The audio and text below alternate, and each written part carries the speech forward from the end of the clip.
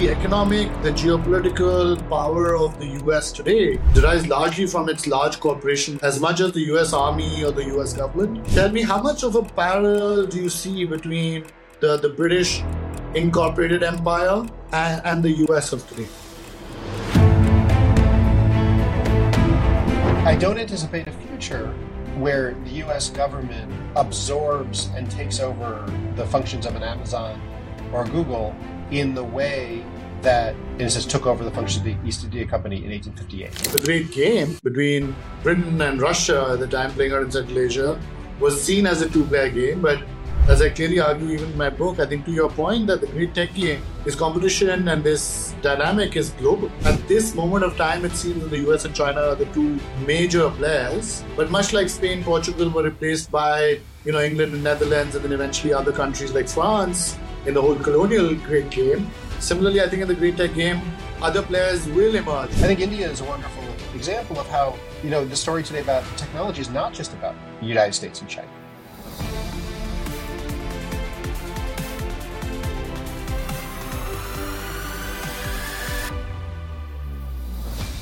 Welcome. I'm excited to be on this next episode of the Great Tech Game podcast with Professor Philip Stern, who teaches history at Duke University, but is also the author of a book that has just come out, Empire Incorporated, a little while ago, that talks about the corporations that built British colonialism. But Professor Stern has written many other books and articles about the phenomenon of the empire, phenomenon of these corporations that have existed for the last several centuries and how they've shaped our world. And for those of you who've read my book, The Great Tech Game, will also be familiar with the fact that there was a big era where these corporations were engaged in this tug of war that I call between them and the state, or the empires that existed, or the crown that existed in the case of Britain, and how that tug of war played out back in the day, possibly has lessons for how some similar tugs of wars that are going on today between the private sector and the nation states that exist today that we have on hand. So I'm super excited to have you on our podcast today. Welcome, Philip. Oh, thank you. I'm really excited to be here and grateful to be here. As I was telling you before, these are precisely the sorts of themes I was hoping my book would speak to. So I've been looking forward to this conversation for. Yeah, no, absolutely. And, as I was saying, I think that the theme of empires and studying them more deeply, and the colonial corporations in particular that existed, the era that you cover, I think is an important one that has great relevance for today, not just from a historian standpoint, I think as we were discussing, but really from a geopolitical standpoint, from a policy standpoint, I think even from the perspective of nation states that today are grappling again with very large global corporations that are often assuming many functions beyond the commercial ones that they might have started with. And so it's always fun to go back into history and see how things had panned out and whether, if any, there are lessons for today. So let's start with the theme of venture colonialism that you cover in your book. I think that, as someone who's been in the venture capital world for the last decade or so, as I was researching for my own book, The Great Tech Game, and I came across these terms, the adventure capitalists of the day, and those early ships were going out to explore new lands. And I looked at the structures in which the queen or the kings that were sometimes shareholders in these exploratory ships would structure their relationships with the ones who actually went out there, seem to have lots of parallels, if I may say, with the way the venture capital industry today is structured. And so that had, I remember, really piqued my curiosity. And then, of course, you talk about this as venture colonialism, corporate colonialism, and various other such concepts. So why don't you actually start off and tell us a little bit about venture colonialism as the way you've defined it in your book, Empire Incorporated? Yeah, thanks. That's a great place to start, and I'm glad you noticed that concept. So there's maybe say there's two, maybe three ways that we might think about this idea. The first is I was trying to find a way, the book covers about 400 years of history in different proportions, and I was trying to find a way to think about how do we glue them together. So the first one thing I wanted to point out, I guess the term is meant to harken back to an earlier period in the 16th and 17th centuries where the book starts, what we might call today an investment or shareholding, or the kinds of words we've come to use in the modern world. One of the more common terms that people would have recognized in the 16th or 17th century would have been an adventure. A venture or an adventure. I'm adventuring my capital. I'm an adventurer in a company, that sort of thing. It was even in the names of the companies, the Merchant Adventurers of England, for example, or the Russia company, the Muscovy company, whose original first name was the Merchant Adventurers for the Discovery of Regions, Islands, Dominions, and Places Unknown, right? Something like that. I might have gotten those jumbled up, but we make a mistake if we think what they meant was something like a swashbuckling quest or something we might think of as an adventure today, a sort of Lord of the Rings sort of thing or something like that. What they meant was risk, right? They meant they were adventuring their capital and often their persons, their people, their very lives, that they were risking them for returns. And so I wanted to sort of think about the idea that a lot of this the foundations for the kind of colonial enterprise I'm talking about involve people from a variety of aspects of civil society, both within the state and outside the state, undertaking these ventures through the double meaning, through these kinds of companies, which we might think of as venturers or merchant venturers or merchant adventurers, that sort of thing. But I guess the other reason that the term appealed to me, I was thinking about it in this way, is that it also helps us to remember that the argument of the book, which is that for colonialism to happen, there had to be multiple and oftentimes contradictory impulses or motivations, right? So venture colonialism is not venture capitalism per se. You've been in venture capitalism. I haven't, so you can dispute me on this. But I think a lot of people would sort of think about venture capitalism in a passive way as just being about returns on financial returns on investment in some ways. But I know that actually that's not true. That there's venture capitalism with ethical and political and other kinds of motivations, environmental, these sorts of things. But I don't know that it sort of hits people immediately. So the venture colonialism meant to suggest that we need to remember that these companies, merchants, government officials, many, many others, sometimes philosophers, got involved in these projects for a range of reasons. Some were in it for what you might think of as commercial returns. Some were in it for religious purposes, or some were in it for political purposes. There's some companies in my book that seem to be driven by people's philosophical programs. I say in the book, there's a fair number of people who are invested because they like to gamble, or they're socially connected to other people who are investing, that sort of thing. So the idea is venture colonialism is neither venture capitalism nor colonial venture. It's something in between, and that makes you kind of think a little bit about not coming to the past with our present assumptions and then coming back to the present, having looked at the past, to think maybe our assumptions are wrong about how this works, if that makes sense. Yeah, yeah. No, and I think the thing I loved most as I read through your book was the the the visuals that you draw of the time, right? That take you back into history to talk about how the guilds that existed prior, the merchant guilds that seem to have existed in places like Italy, let's say the trading states of Italy at the time, similar ones that existed in other trade-based hubs, right? You've talked about the Srenis and the Vaks around the world, and to me, like the way this concept is an evolution on that concept is what really found was what was very interesting to me. And so I want you to talk to me about what was different about these corporations, right, that start getting formed at the time that you're referring to in the 1600s, and some maybe even a few decades prior, and how they're different from the merchant guilds and that mercantilist era that often we are familiar with, and how fundamentally were these evolutions or different from the concepts that existed earlier that were part of the trading communities that were obviously still very much around and thriving before these corporations became prominent. Yeah, I mean, I think the first thing I'd say before I get into the differences is there's a long lineage, right? So these are like the ancestors or the foundations for the kind of joint stock corporations that emerge in what we might think of as the early modern, the 16th, 17th, 18th century period. And I wanted to make the point, I make it very briefly in the book. It was limited by how much people would be patient to read about it, but there's other books that are cited in the book for people to go think about these questions. That's also a global phenomenon, right? That you have these Yeah. kinds of merchant organizations around the world, right, including in India. Um, what sort of diverges or sort of changes with the advent of the joint stock corporation, I think, are two things. One is the joint stock part, the part where you have, and that's the one that you see more of a kind of lineage through these older uh, forms of commercial organization, where people will pool together their resources to have a single venture, like we were talking about before. So you asked what's different about, say, the guild. A guild, and there were companies that were like guilds that were also doing some of this overseas expansion in Europe at this time.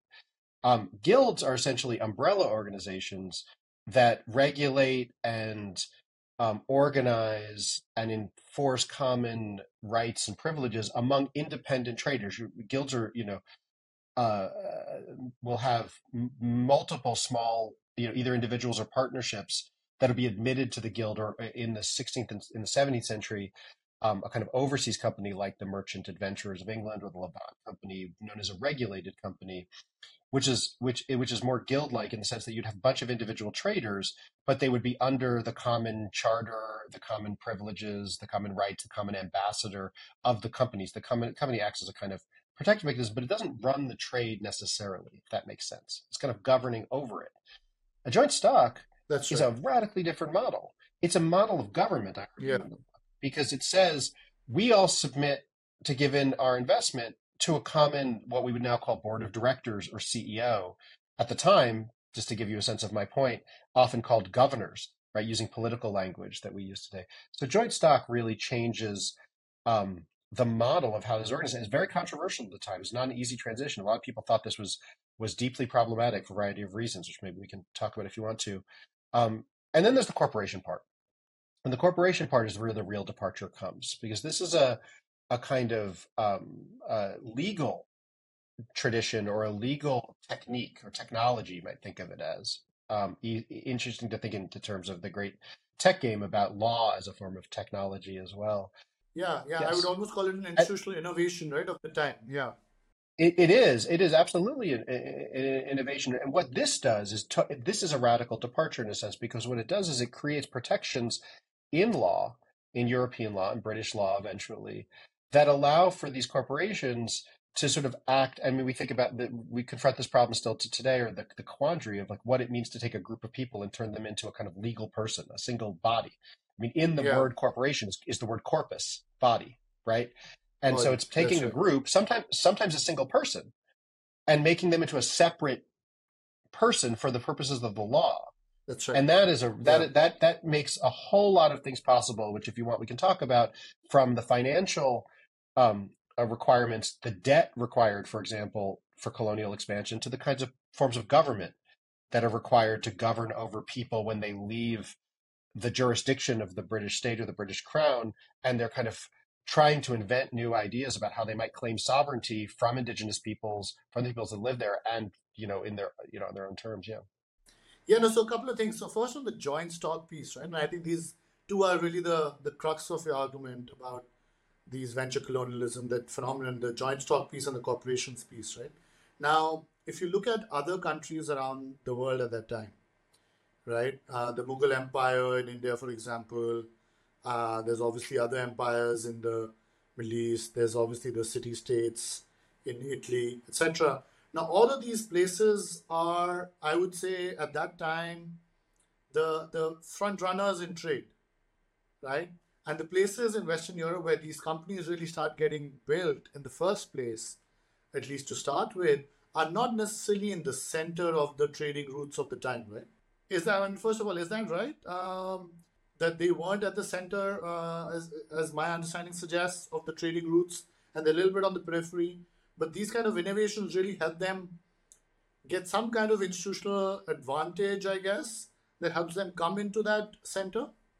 Yeah, I mean, I think to some extent that's right. I mean, I wouldn't want to underestimate the connections Europe had been trying to forge with Asian trade for centuries, right? Going back to the 12th, 13th centuries. What's happening in Europe in the 15th and 16th centuries is an interest in shifting that trade onto the sea, right, into maritime uh, pathways. And what's going on in the British case of the British Empire in the period I'm talking about, especially say with that company that becomes the Russia company, which is sort of one of the first of these enterprises, is that these other European enterprises, and I want to think about them as countries, just think about them as within various different jurisdictions, are all trying to catch up with the Spanish and Portuguese, who have, in a sense, in a variety of forms, uh, been leading this attempt for Europe to get more of a share of these trade routes, both in the Indian Ocean as well as, of course, the Spanish Empire in the Americas. So I think you're right in when you say, when you point out how this is the Europe is in some sense on the periphery of this commercial enterprise when you think about it from that perspective. But it's not as if Europeans haven't been trying to get engaged in this for a while. And this is, like I say, a new technology, a legal technology as a way of making those connections. And then within Europe, like as I was just saying, there's this competition for finding new trade routes. So a lot of the enterprises you see in the 16th century, and as someone who started, his career thinking about primarily about the East India Company, about British India and the British colonialism in India, is very interesting to think about it this way, which is even a lot of the early colonialism in North America. And we all know from, say, some of the more, common colloquial stories about Christopher Columbus and that sort of thing are about trying to find new routes to either South Asia or East Asia, and basically Southeast Asia and the Indian Ocean commercial world, right? But eventually they become inseparable from efforts to, say, look for mines and new sorts of species and mineral resources for planting of people and colonization and agriculture and everything we sort of think of as more traditionally colonialism. Yeah, and of course, I think the other thing that people often talk about, and when they talk about the competition between the Western European states like Spain, Portugal, and then later, England and Netherlands, is the improvements in navigational technology that these countries are trying to get around the African continent, right? But not enough emphasis, I think, is laid on these kinds of institutional innovations that I think allow that kind of risk capital to be aggregated for these adventurers in a way to embark out both towards eventually the North American region, but then also for them to successfully come around the Cape of Good Hope and reach the Indian Ocean. But I want to talk about Well, yeah, the societal implications of the. Sorry, go ahead. I was just going to say, I'll give you one quick example. So I don't talk about it very much in this book, but I do in my previous book on the East India Company. Just a illustration that eventually, through the 17th century, the East India Company, for example, was established in 1600, and we shouldn't only talk about the East India Company. There's a whole lot of companies in that context, but um, eventually, for the large share of the 17th century, the East India Company didn't actually build or own its own ships, but leased them out, sort of subfinanced them, had them on contract through the captains, and the ship owners would essentially lent the ships to the East India Company. So one of the other points I make in this book is that when you think about companies, you can't think about them always as coherent single things. There are layers of subsidiaries and finance instruments and political diffusion that makes all of this stuff possible. So it just sort of resonated with the point you were making about sort of who is, in a sense, innovating in this navigational technology. It's a lot of different parties connected to one another, if that makes sense. But I'm sorry to interrupt you. Yeah, no, that's a great point. That's a great point. And I want to come. I want to come to the structures and the subsidiaries and the various financial instruments that these companies end up using. But I wanted to just quickly ask you about the joint stock piece for 1 second. The joint stock piece, as you mentioned in your book, has several societal implications, right? I talk about in my book about the printing press, for example, and how that has societal implications, right? In the sense of making religion no longer the domain of a few and knowledge no longer the domain of just a select few. So talk to us about the societal implications of the joint stock, because I think that's very interesting and possibly has some very interesting questions raised even for countries like India. The questions have not gone away in certain respects. I mean, so one of the really interesting things that I guess I would say I had a vague understanding of when I started writing this book, and was constantly surprised how much it kept coming back. It was, writing a book, as you know from writing a book, is part of it you go in and you hope you're proven right, but part of it is a process of discovering and moving around like running through a maze or something, and you discover so much, and sometimes you find out you were more right than you even realized, or that sort of thing. And one of the things I kept coming across was just how controversial and how much of a sort of social debate there was over the political and social implications of joint stock, not just the financial and economic ones, right? So I'll give you one major example. A lot of people argued for and against joint stock companies in the 17th and 18th centuries, and even into the 19th centuries, based on the idea that the joint stock model has a fundamentally and radically different model of the franchise than than most states do, right? Still to this day, but essentially states that were monarchies, right? So in monarchical Britain in the 17th century, people saw the joint stock as a kind of republican sort of enterprise, because everyone bought stock could more or less vote. But in Britain and England in the 16th, 17th centuries, if you didn't have land, if you were a woman, certainly if you were a foreigner, you couldn't participate. You couldn't be a member of parliament. You couldn't even vote or participate in some of these in more of the direct political forms. Joint stock said, we'll take investments from the Dutch.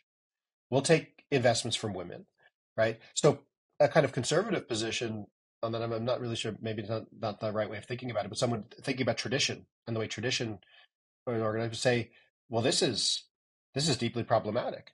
On a more philosophical level, there was one early critic of joint stock companies in the early 17th century who pointed out that what joint stock does is, instead of creating what should be the normal order of things, which is a bond between the subject and the sovereign, it created bonds among subjects, right? Without the sovereign, in that sense. And famously, the phrase he uses is, "This is like the Commonwealth being made private," which is a sentiment you can almost imagine translated would be something you'd hear in today in people thinking about the role between corporations and the state. So it has deep societal implications. By the 19th and 20th centuries, certainly the 19th century, as you start to have reform movements about, say, who can vote, how Britain itself should be organized, and what empire should look like. Joint stock, a lot of people proposed, maybe this is a model. Maybe we should vote by how much land or investment in the polity we have, not just simply, by being citizens or subjects, right? And you can kind of see, obviously, how that could be also, radically problematic in certain ways, and who it might leave out. It also has social implications for colonialism, one of my points in the book, because what does it mean when there's a different constituency making the decisions about colonial enterprise than the state itself, including people who aren't subjects or citizens? So that's one of the major issues. But then there's a lot of others that come with questions about Adam Smith, for example. I talk about this in the book. Was surprisingly, I think it'll surprise a lot of people, surprisingly hostile to the joint stock corporations, especially the colonial ones. But all of them, because to him, he argued that it led people to take unnecessary and radical risks with money because they were. He talked about it. They were risking other people's money. The social implications of that for financial crises and that sort of thing are phenomenal. And here is in a sense, someone who's considered to be one of the sort of origins of modern liberalism, right? Who thinks that actually smaller partnerships are the way you are responsible for money. A lot of people. And one of the things I'll just say very quickly, one of the things I also wanted to point out in the book is a lot of people disagree with him. It's a debate, and so it's not as if everybody, Wealth of Nations came out and then everybody said okay, Yeah. Let's shift gears and talk about something. For me, like, this historical context is extremely important, but then I also want to bring us to how this might have some relevance to today's world, right? And what lessons and insights we might draw with today's world. And there are two pieces I want to talk about here. The first is this tug of war between state and private corporation, right? You've spoken at length about it, both from a philosophical standpoint, economic standpoint, political governance standpoints, right? You talk about, I think at some point you say that it's very interesting to not just draw analogies with that time, but really look at the genealogy, I think, which is the point you're also starting to make now. But so I want to ask you, you mentioned Adam Smith, you mentioned Hobbes, and all of these guys at the time, as they're looking at this tug of war between what is considered the state at the time, the crown, and these private corporations, which often, again, are not necessarily all private, as you rightly said, sometimes have more of a dual nature. What is, in your view, if you were to step back and say, how has this relationship between the private sector corporations and state, right? State either being a nation state as it exists today, or the empire as it existed then. How has that relationship evolved according to you? Right? If you were to draw out a big picture for us, has much changed? Is that tug of war, what I call the tug of war, just going on and not much has changed? Or has it really evolved? I think in the big picture, I'm going to stay on your side and say it's a tug of war that, or a kind of ebb and flow. I like the maritime metaphor even more, right? Given, I guess, what I'm looking at. More appropriate. Which is, yeah, exactly. I'm coming from more land-based. Exactly, right. That's right. Right. This is the constant tension in the history of empires for millennia, land or sea. The big picture, certainly over the course of what I look at in the book, and I think it transfers into what happens after the book, which is the modern world, is that you have a kind of moment in time where it looks as if the state power, or that tug of war is on what, or that ebbing and flowing is going in one direction. After World War II, it seemed as if you had a lot of people writing as if this was the final stage of history, right? That states had won. You see international organizations emerge like the United Nations, where nation states are the only bodies with membership in a certain sense. Sure. If you look really closely, but like that matter, right. But then, and you saw an emergence of a kind of state-based organization to politics. But then by the time you look in the late 20th century, the early 21st century, and I'm stepping on your territory here. I'm not as much of an expert, but I do think about these things. Part of why I wrote the book. You start to see, the emergence of or at least us being able to see a different kind of organization of international, of non-state forms of power, challenging, making the state reimagine how it organizes that. But that doesn't make the state go away. Then you see a kind of response to that in various policies about trying to reinscribe the abilities of states to, say, control their borders or to regulate those companies, or to do something, to try to figure out where those companies, who it is that sort of interacts and critiques those companies. It's so I think that there's no linear story here where one emerges. You watch a movie, right? It's set in the 25th century, and it turns out the corporations have taken over the world, and there's no more states, or vice versa. That it's all the states and the corporations are doing. I think that's a science fiction. I think what you really are seeing is this constant relationship between the two, and even to think of them as both coherent. Like I said before, I mean, states are made up of lots of moving parts as well as companies, right? Agencies, people working inside of them, competition within itself as well as amongst one another, federal structures, these kinds of systems, all of which, federal structures, for example, also one could trace back to some form of corporate theory as well. So so I think my answer to your question, even though maybe it's a hedge of some sort, is to say that I do think that what you learn from looking at the history and looking today is not to get a prediction of a winner or a loser in the future, or how things are going to go. It's to allow you to see much more clearly what's going on in the present and the future, without bringing to the assumptions that say states do politics and companies do economics, and if you start from that premise, you don't really see actually what's happening, right? Yeah, and of course, I think one of the key learnings I've had from studying the colonial corporations of the time and their relationship with the crown or the state of that time, two things, right? One is that you can think of it from a functional standpoint. Like, they start off from one function, these corporations, let's say trade to begin with, or finding new lands or new markets. But then slowly, as the stakes get higher, the geopolitics of it starts to become very, not dominant, but a lot more important. And that's where you see the East India Company, for example, going from a trading focused corporation into a governing and military and trading corporation, right? Whereas you mentioned the the fact that they start taxing when they get the Diwani, right? Rights in Mughal India, that's when their functions now have expanded, right? And I see that as a functional sort of spectrum that these corporations move on. Fast forward to today, you can see the parallels. Many of the tech companies of today might start with one function that they are focused on. For example, we can take a couple of names. Microsoft starts off as a software company that's building just desktop software, but today also happens to have one of the biggest cybersecurity teams in the world, right? And so the functional expansion of, I think, these corporations is an interesting parallel I see between, the period you've covered in your book and today.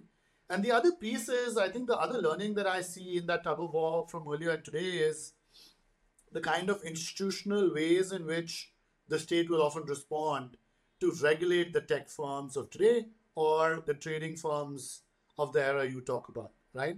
You've spoken about how, at length, about how the almost tense relationship, even though it's often, they're often in bed with each other, also the members of parliament in England with the East India Company often as shareholders.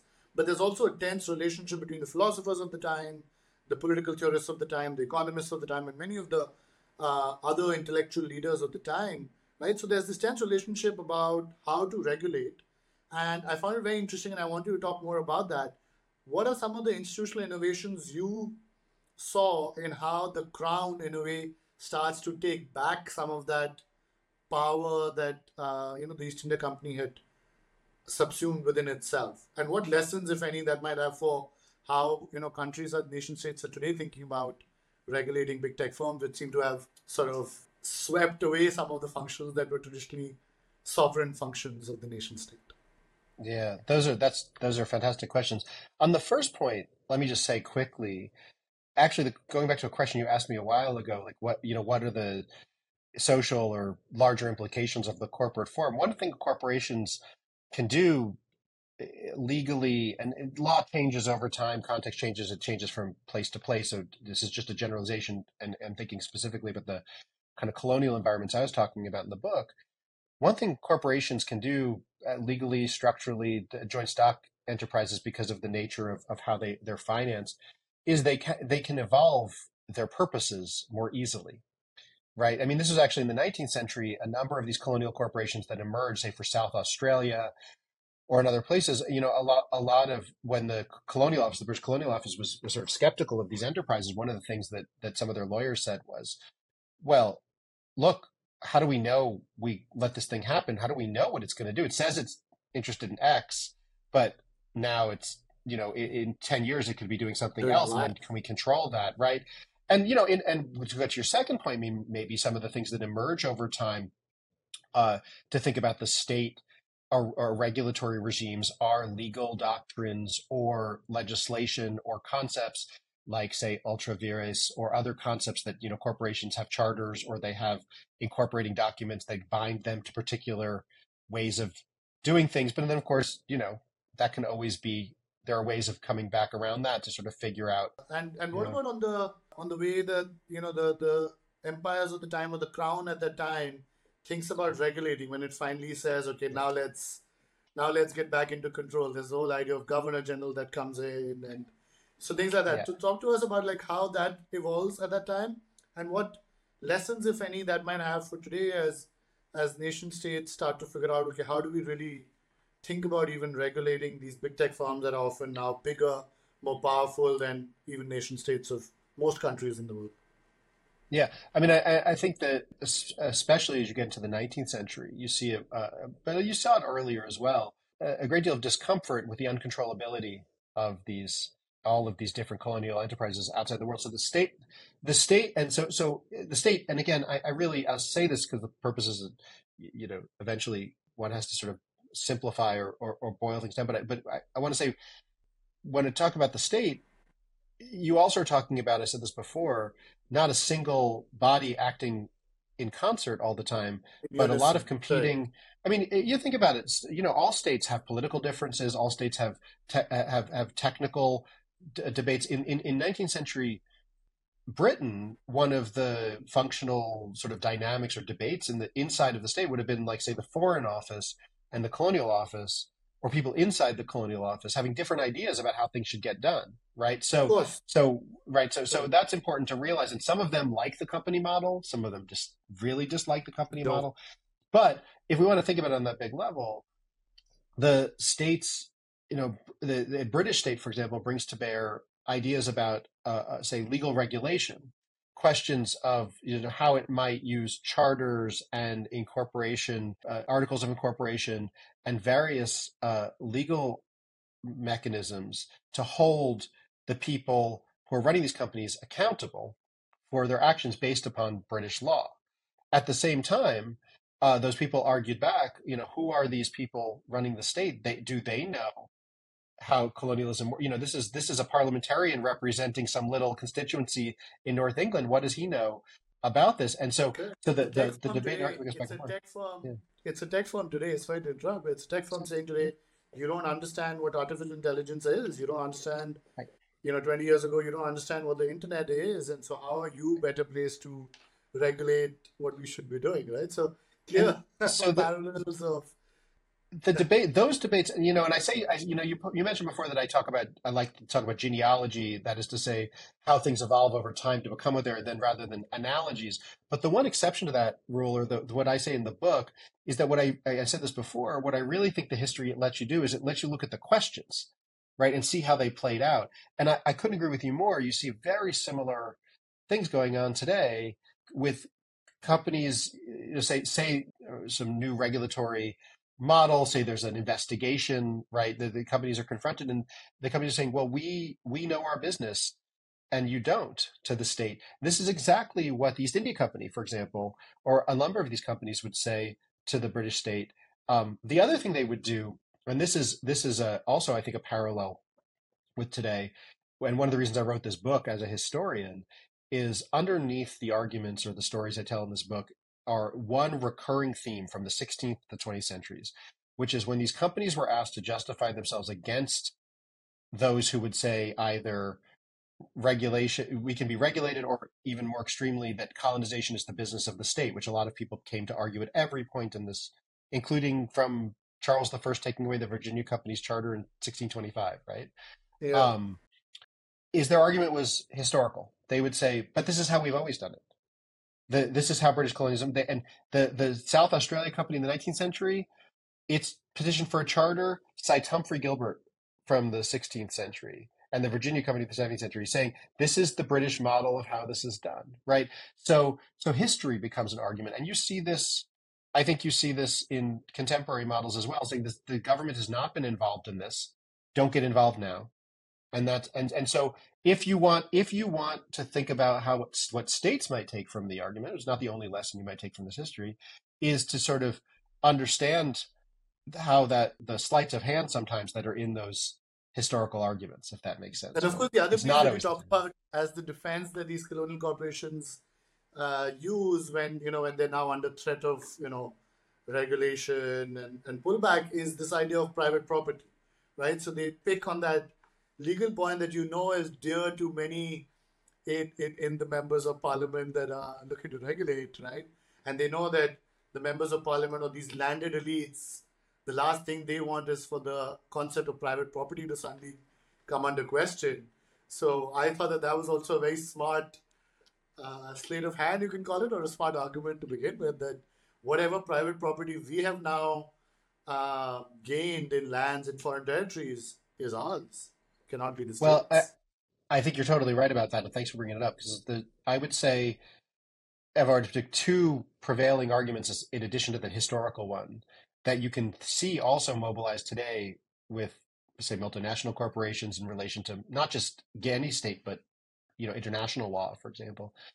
There are two arguments that are made by companies throughout this book that are worth paying attention to. One is the private property question, the question that not only do these companies claim private property in the territories and other resources they have outside of Britain, but they claim private property in the rights they have in the first place, charters, for example, or grants, right?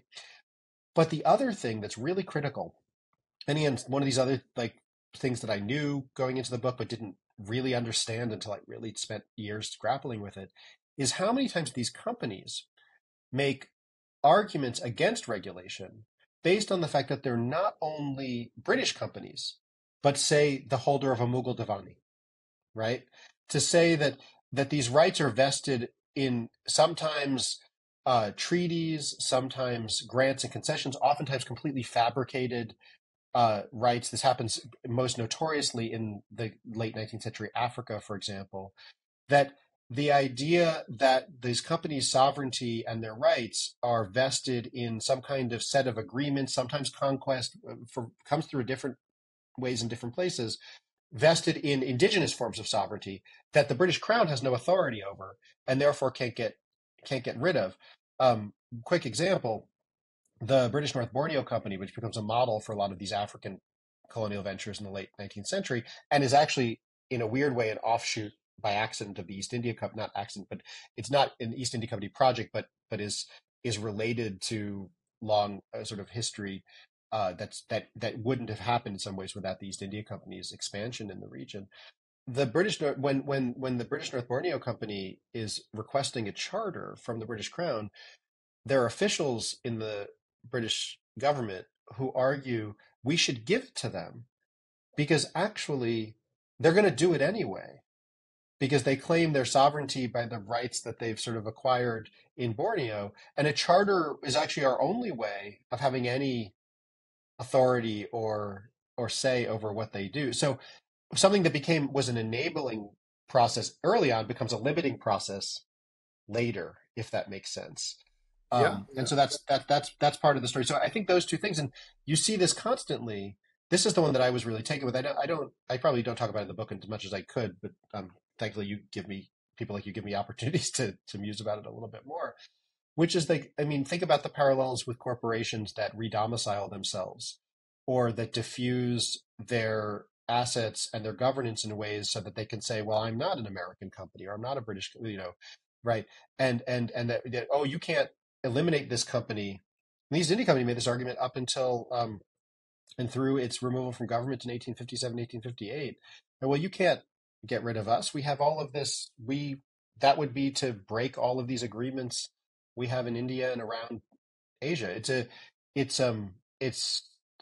It weaves, these corporations weave their way into the fabric of governance around the world, and very difficult to untangle. So one of the things in this book I kind of try to make the point is that we have this idea that the states authorize these companies and they can easily get rid of them.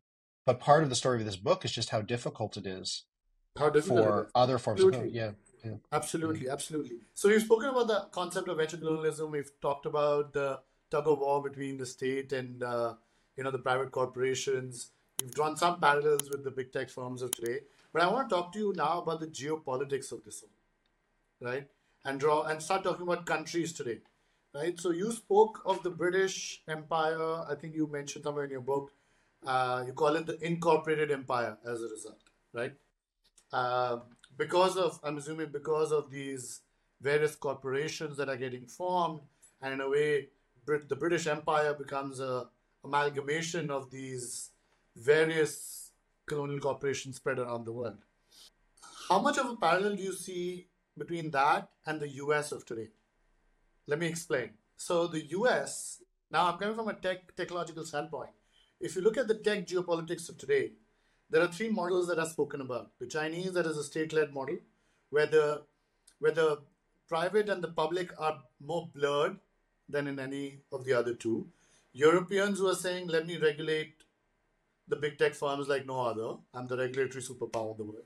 And then there's the US model that people talk about, which is let the corporations run free, largely, by and large, right? And in a way, the geopolitical power of the US today derives, at least from the outsider's perspective, derives largely from its large corporations as well today. As much as the US Army or the US government, it derives from the Googles and the Microsofts Amazons and the Teslas and the Starlinks of the world, right? You look at the Russia-Ukraine conflict, the US tech firms are active participants. It's a bit of a controversial question, but tell me, how much of a parallel do you see between the British incorporated empire, as you call it, and the US of today? That's a good question. It's a hard one to answer. I think I can say a few things that probably contradict myself in the process, but That's uh, okay. That's okay. yeah, in the one sense, I see your point. I've been asked this before. Is this concept that we've heard before of corporations also as a form of soft power, right? Which is a hard and soft. I find I find those concepts very difficult to get my head around, but the idea that also it's a cultural imperialism that corporations help to produce as well, right?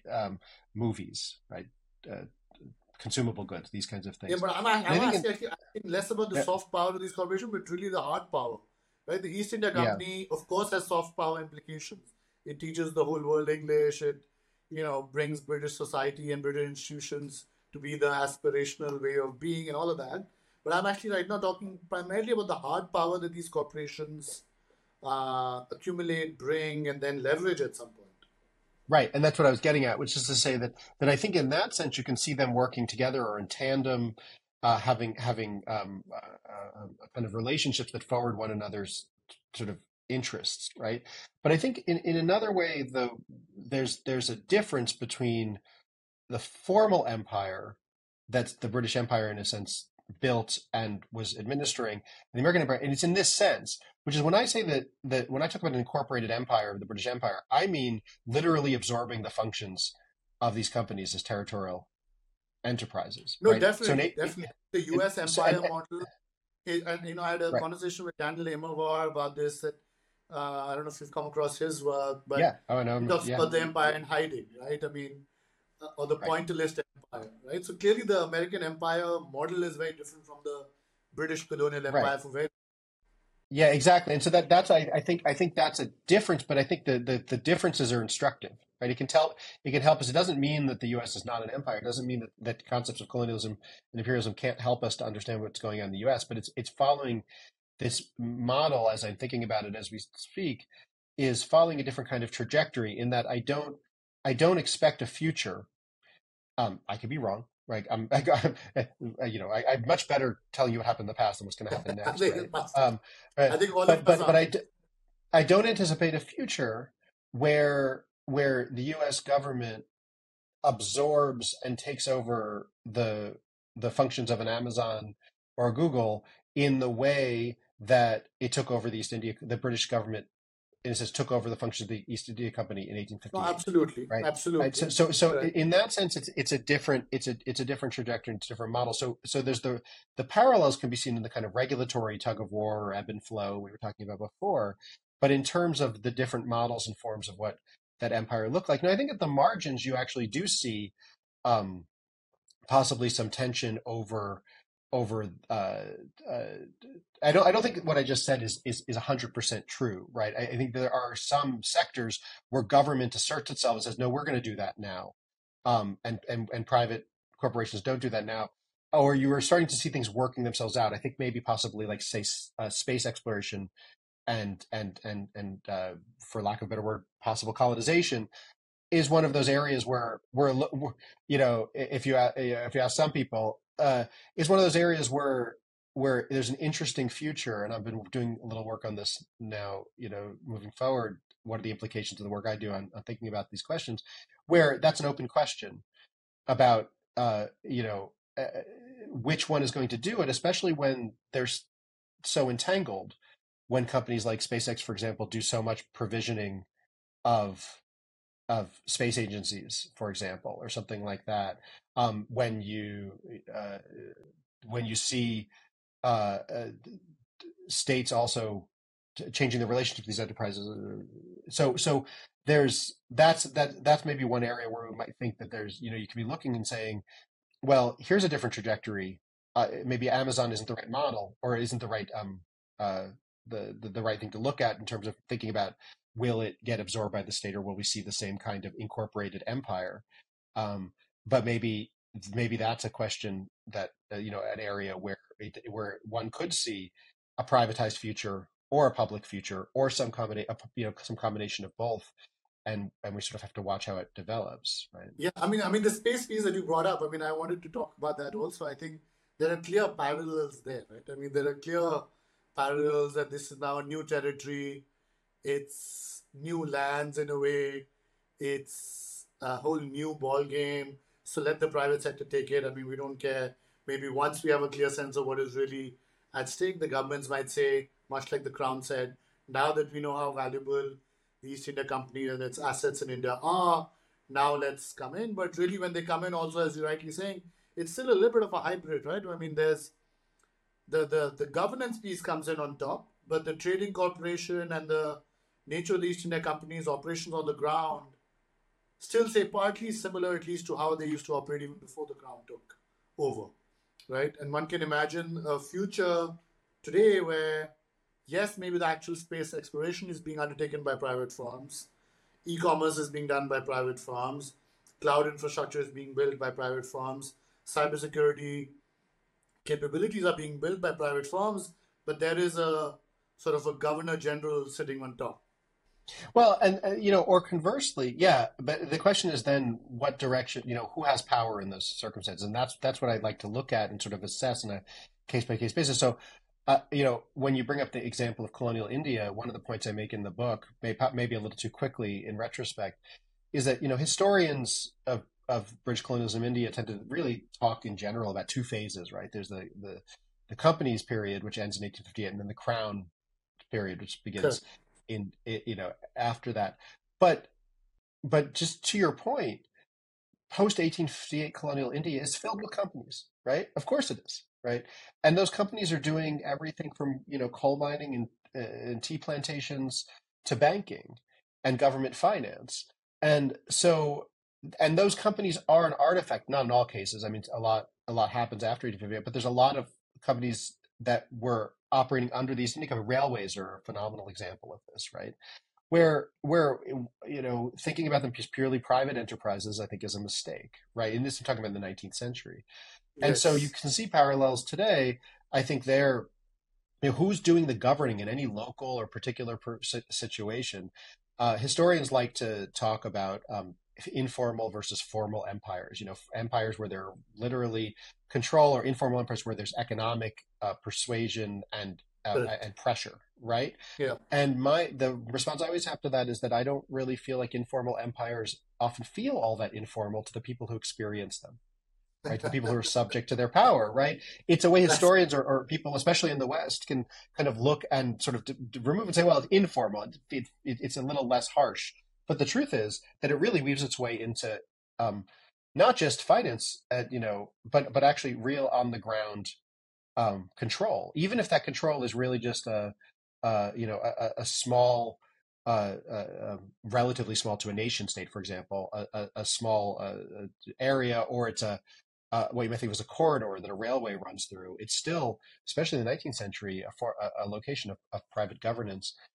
And in terms of the international uh, implications you're talking about, I think to get back to this question of incorporated empires, I think you also need to think a little bit about we talked about this briefly before.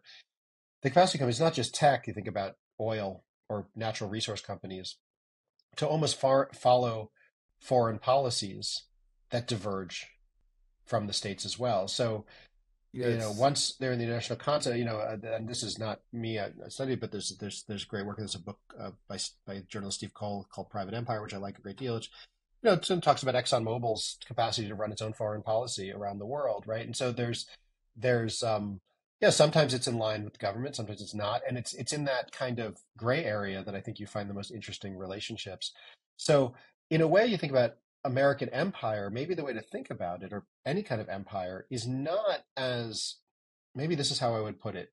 Um, it's not. It's perhaps misleading to think about it.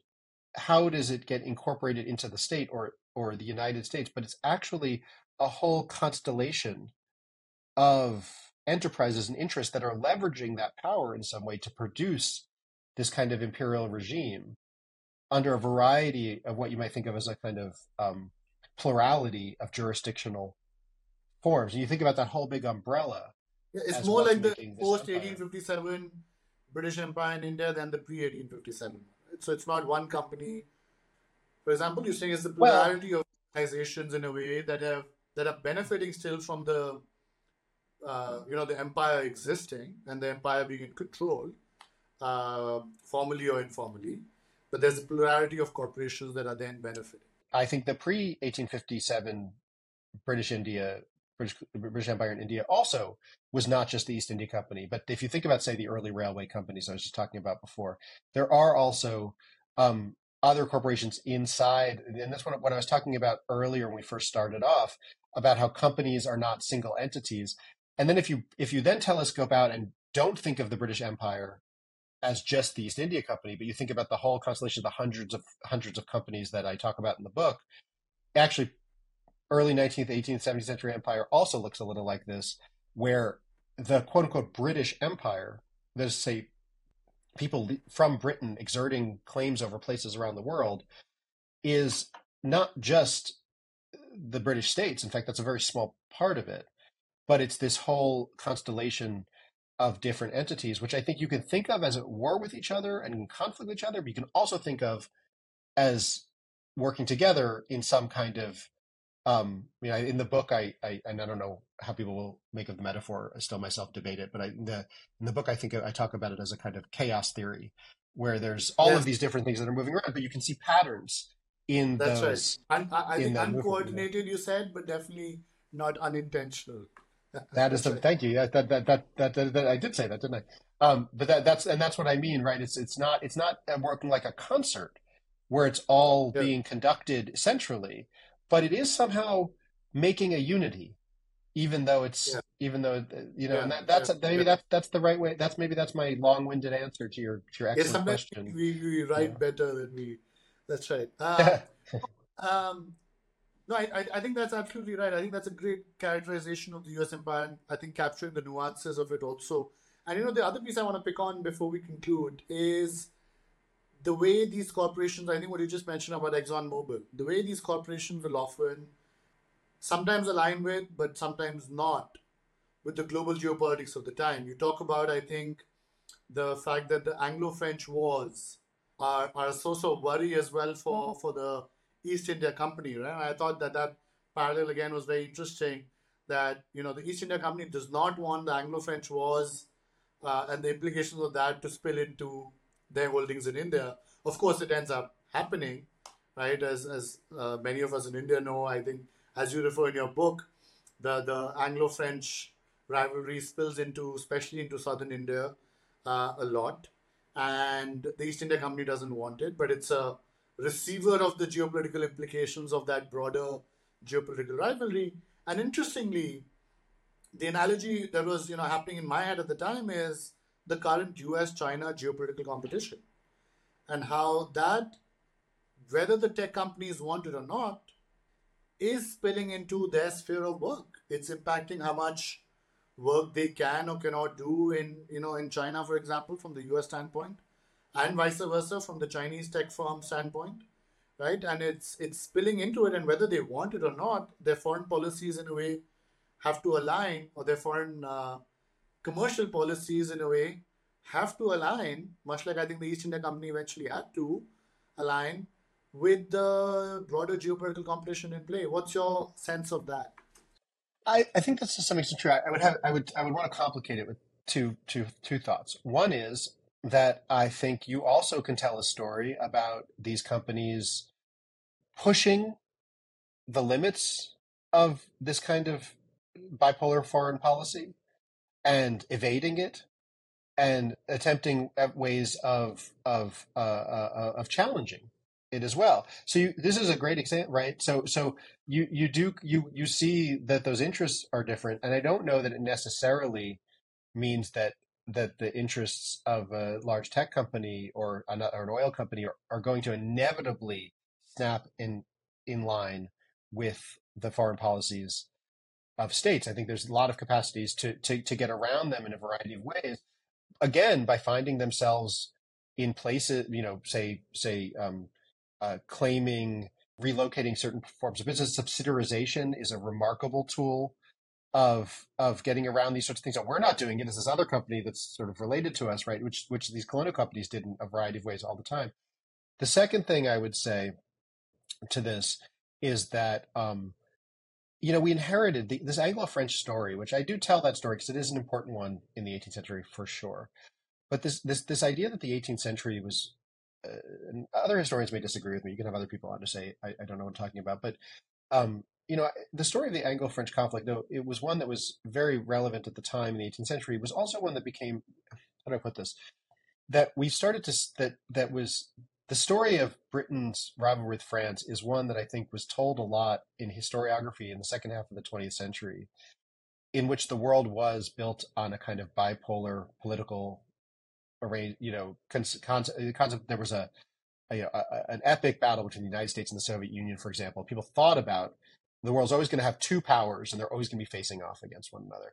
But I think India is a wonderful example of how the story today about technology is not just about the United States and China, right? It's about a lot of other players, both nation states and companies. So to reduce the world to a story about these two facing off is to follow one model. And I think to ignore that's a mistake. I think that it's absolutely there. But I think you think globally, and the moving pieces become a lot more complicated, especially when something like technology, we're figuring out where is it? Like, where are we right now having this conversation? It's very hard to answer that question, right? This comes up a lot.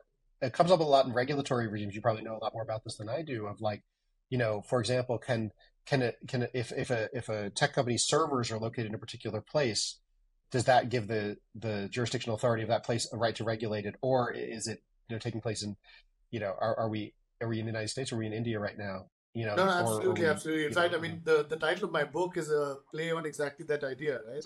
Exactly, yeah. The game, the great game between Britain and Russia at the time playing out in Central Asia was seen as a two-player game, but as I clearly argue even in my book, I think to your point that the great tech game, this competition and this dynamic is global. The game is global. Every country has a shot at it. Of course, at this moment of time, it seems that the US and China are the two major players. But much like Spain, Portugal were replaced by, England and Netherlands, and then eventually other countries like France in the whole colonial great game. Similarly, I think in the great tech game, other players will emerge in my view. So I agree with you that I think maybe the bipolar frame of the world is not necessarily the only one we should be viewing the world with. I just mean that the history that I talk about in the book helps us to see maybe the story as taking place in multiple dimensions at once, right? Yes. And then at any given time, I think that big political story of these two kind of nation states sort of facing off against each other is is inescapably important, right? But I think that actually, if you only leave it at that story, then you might miss the dynamics of the complexities, of any number of questions about, including, so you mentioned French companies, towards the end of the book in the 19th century, just as a matter of an example, I talk about sort of colonization in Southeast Africa in the 19th century, and try to make the point that, well, this is a Portuguese colony run by a Portuguese chartered company with a majority of British and French investors. Who's it? What nation is it that's doing this colonization? Absolutely. It depends on the direction you look at it from, and especially with transnational investment, transnational governance, transnational operations and businesses, the diffusion of production with technology, the diffusion of, you talk about something like blockchain. Absolutely. It's really hard to put your finger on it, right? So it is global. I think that's the answer. Yeah. Yeah, and that's right. I think, and that's the complexity you have to look at it with. I completely agree. But this has been absolutely fascinating, Philip. The thing that we do towards the end of every podcast episode is I ask you two questions, simple ones, for a change. One, which book would you recommend to, of course, other than your own and other than mine, for listeners of our podcast to listen to if they're interested in, the kind of themes we've been talking about, one. And second, recommendation of a guest that you think we would also enjoy having sometime down the line on our podcast. Oh, that's well. This is tough. I'm going to regret I'm going to think of five more answers to your question as soon as we hang up. But, I mentioned the one that comes to mind, maybe because I mentioned it already, is that Private Empire. is Private Empire by Steve Cole. It's not it's not that recent of a book. But I think it's for people thinking about this, especially when it comes to if you want to think about I find the book very thought provoking. It's very inspiring, some of the stuff I've been writing. And I think that one of the things it helps you to think about is how this works with material products like natural resources, as well as the sort of more diffuse questions that come up with technology, right? In terms of jurisdictional questions. So I think that's always been a really powerful question. Yeah, and of course, in addition to our two books, those definitely we should recommend. And what about But yes. that's what comes to mind. A guest that comes to mind. That's a really good question. I think I don't know that he's interested in these things, but Steve Cole, who wrote that book, I think it would be a very interesting person to have to think about having. I think that someone like I know that someone like William Dalrymple, who we were talking about before, who's talked about this in his recent book, which I'm sure a lot of your listeners would know, with particular reference to the East India Company as a very interesting possibility. I think there's so many. I'm I'm actually sneakily trying to look over my bookshelf, just try to pick one of the many Please people, do. because one of the many, when you write a book over 400 years, it just felt like it took 400 years, but I mean, you're covering the study of 400 years. It's a book where I owe so much debt to so much good scholarship and so much work, that there's so many different kinds of people. So I'm going to leave it at those two, who I think would be excellent. I'm sure I will think of others, and then you'll have to splice in my recommendations. No, perfect. Now these are both great recommendations, and great recommendation on the book as well. And thank you so much for taking the time. It's been a pleasure. There's still another 10 questions I could have asked, but I'm glad that we got the chance to do this, and we'll hopefully be in touch. And if your future books or your future research brings you to India, please do let me know. We'd love to get together a group of folks here who are interested in empires and geopolitics and tech firms and nation states, and all the things that I think you breathe day in, day out. I absolutely, and thank you so much for the opportunity. And I will take you up on that if you're over here. Same goes. I really am thrilled with the opportunity, and I speak to a lot of historians very interested in colonialism, but to think about the implications for this for the world today and the future, as much as I get nervous about predicting the future, I really appreciate the opportunity to speculate wildly. Yeah, and I think it's very about it. important also that we continue to draw distinctions between. There's a lot of, and this is a piece we didn't get too much, but hopefully in a future in-person conversation, there's a whole talk of digital colonialism, data colonialism, terms like these that get thrown around, and I find that sometimes they're thrown around a bit too loosely, but they're worth sort of studying and then unpacking, I think, in the kind of complexity that you often bring to your answers. But that's for a future conversation, hopefully in person. And thank you again so much for taking the time to be with us today. I will look forward to that. Thank you so much.